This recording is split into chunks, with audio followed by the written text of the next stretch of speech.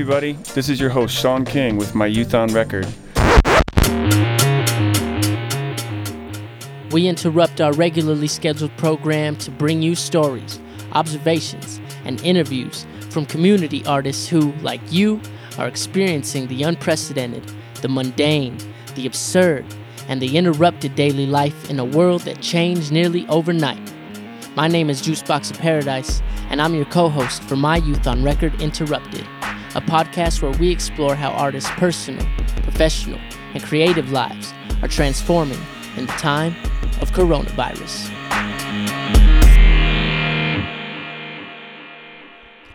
Hi, I'm Sean King. Today our guest is singer-songwriter Jenny LaJoye. In their story, Jenny shares how quarantine was initially stifling the songwriting process, but in stepping back and reshaping their songwriting goals, Jenny found new avenues for creative expression. Here's our inspiring chat from late May in the height of isolation.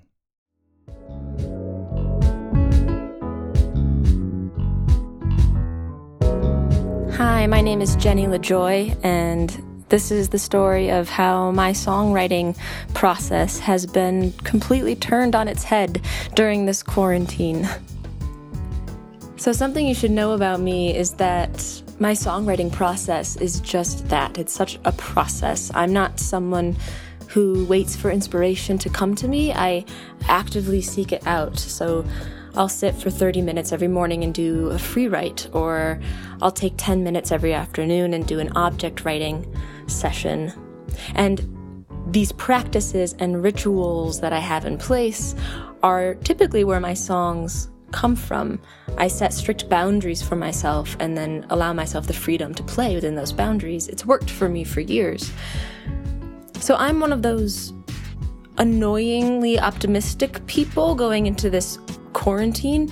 I thought my productive self would thrive during this time. With enough alone time, I could put my practices and rituals and routines in place, and I would just be churning out songs. That's what I thought, but the reality is much bleaker. Week 2 of the stay-at-home order hit, and I was struck hard with the blues, and I was sitting in my couch, and I mean like really sunken into it,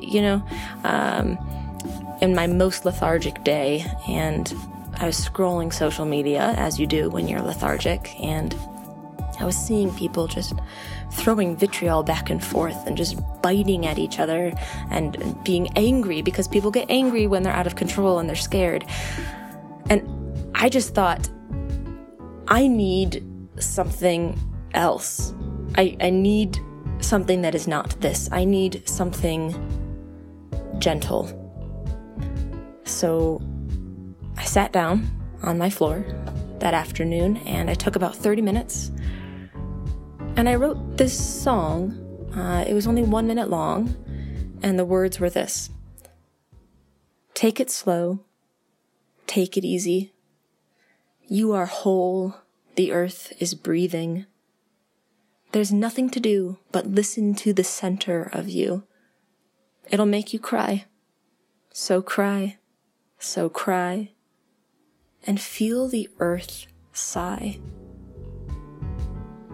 It was just a little meditation, and,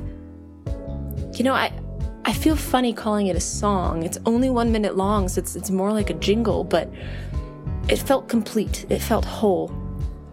And the next day, I sat down and I did the same thing. I wrote a 1 minute song about the time that I fell in love with my wife.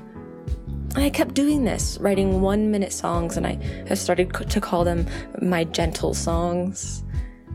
And I think I am learning still in this time that my songwriting doesn't have to be such a craft. It doesn't have to be such a deep dive into my soul. It doesn't have to be even such a profession. My songwriting has become sort of an act of self-care. It has been a practice of gentleness toward myself, and it has been an offering of gentleness to the world. And I think that's been a gift, actually, that this quarantine has given me, the gift of gentleness via my own songwriting.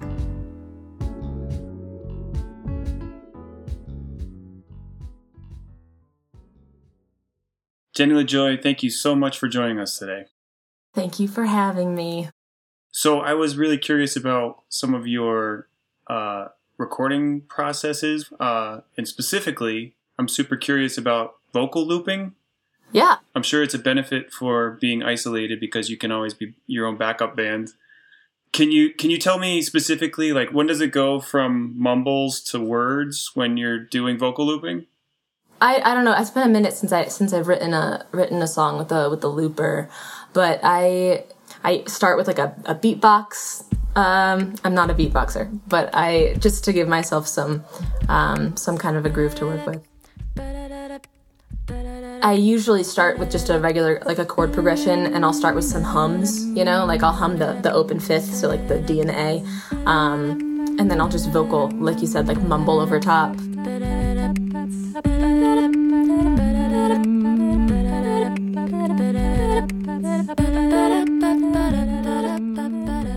Yeah, when does it go to actual words? I think I just lay down a pad, like a simple chord progression, pad type sounds, and songwrite on top of it. I'll have my journal out and I'll be, lyricizing on top of it, and eventually edit that down into something cohesive. But that's my not so processed process. Shards of sunlit whiskey eyes, I need to hold you one more time. I'll take the blood on my head. I think writing loop songs are easier for me than writing a different kind of song, because it's not hard to make it interesting, if that makes sense. I'm not working so hard at trying to be creative or come up with the next great melody or come up with some interesting jazzy chord progression. I'm just having fun and layering. It's almost easier, yeah. And I'll have my voice memo out so I remember the loops that I'm doing as I'm creating them, and yeah. Yeah, I mean, I think I grew up hearing my brother sit at the piano and repeat the same chords over and over again as he, improvised over top. And I probably picked up some of my songwriting processes from Tony, but I think he also took much longer to write a song. I heard those chords a lot. Yeah, that can be a frustrating part about being a songwriter. I find myself just listening to the same instrumental or something, just like over and over and over again, and like that's when I have to take a walk. I just need to walk away. It haunts you. You get too close, and yeah. I think it's the same thing in this pandemic. I think I was laughing, Sean, when you said it's probably nice that I have like my own backing band during the quarantine, but I think that it's just like more of me hearing myself. And I think that's the biggest mental health problem in the quarantine, is just hearing myself all the time, if that makes sense. In relation to your story about needing to give yourself, I guess, just more freedom with your songwriting, I relate to it a lot because I made a 5-track EP, and it can get kind of depressing as an artist seeing the amount of work that goes behind that.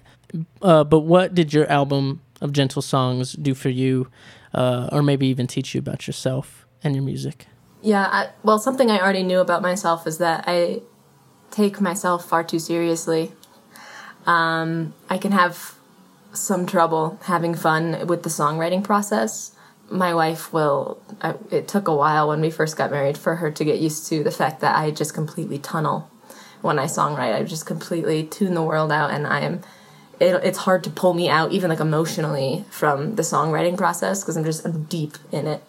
And that's effective for me. It's been effective for me, but it also is entirely exhausting and draining, and I knew that wouldn't be sustainable in this quarantine. So the gentle songs have helped me to not take myself so seriously in the process of songwriting, right? And I think it's just a good tool to write about something simple. It's a good tool to have in your toolbox, right? Like I got a new kitten, and let's just write about the way that he makes the room feel, write about this glass of Scotch whiskey. small things, which is a great songwriting practice, I think, to write something small and turn it into something meaningful. Yeah, definitely. Yeah. I actually really liked the jingle, or the more of a jingle. Yes, Yeah, more that was like really a jingle. good. Yeah, thank you. I wrote that one while my pan was preheating for breakfast. That's awesome. Yeah. Being stuck with your wife is worse for her than you. Being stuck with your phone is basically what you do. Being stuck in your house you're really getting used to. But what do you do when you're stuck with you? You have a background in theology and liturgy, right? Yeah, I have a background in theology and liturgical planning and liturgy studies and things like that. Yeah.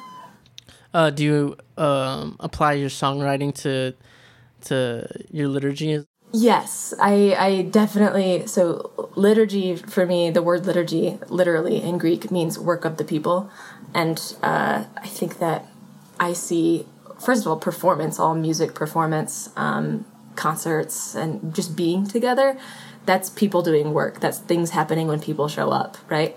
That's liturgy to me, and I deeply believe that the way that I put together a set list is liturgical in some way. It's creating a space so that people can show up and do stuff or feel stuff or be together, right? So I'll put together my set list. I'm like, we have to start here. Our energy has to start here, and then we're going to go on this journey, and we're going to leave them better than we found them, you know? So, I mean, it's all liturgical to me, and I think I get my set list planning from my liturgical studies, but also my theology in general, my theological anthropology, if you will.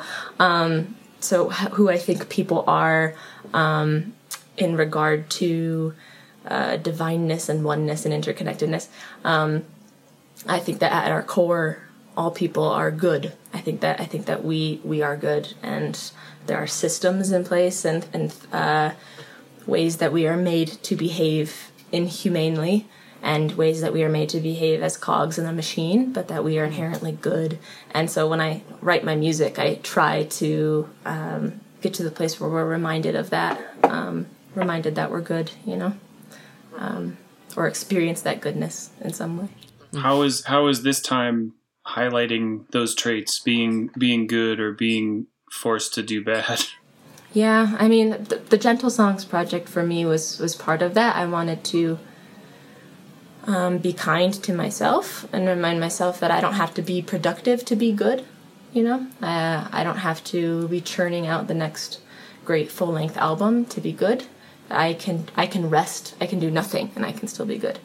And I want to give everyone else permission to do the same thing. But writing the Gentle Songs was my way of reminding myself, like, no, you, at your core, you're a songwriter, and at your core, you know, you are gentle and fine, and you're okay. So the Gentle Songs project was a way for me to do that. But also during this time, I think I've missed having liturgy with people, if that makes sense. I've missed like doing the work with people and in the public, in the real life space between us, you know, like you were saying, Sean. Yeah. Yeah, I've missed that. I've missed in-person liturgy in the broadest sense of the word. Yeah. Jenny LaJoye, thank you for being with us this rainy Sunday, and I really hope to see you in person performing with a guitar or a looping pedal, whatever it may be. Thank you. Thanks for having me. It was good to talk and see people today. Yes, thank you.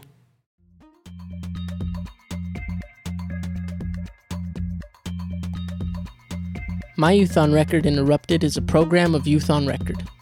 It was produced by Jamie Duffy and David Layden, with the assistance of July Jones and Luis Palacio. Sound engineers were David Layden and Jesus Rodriguez. Podcast operation managers were Mona Magno and Al Neff, with marketing and media direction by Andrea Villarreal Murphy. This episode features music by Sean King and Jenny LaJoye, with original score by DJ Smooth Dangerous King. For more information, visit youthonrecord.org. Do you have a story you want to share? We want to hear from you. Find out how to submit your own story at youthonrecord.org/myyouthonrecord.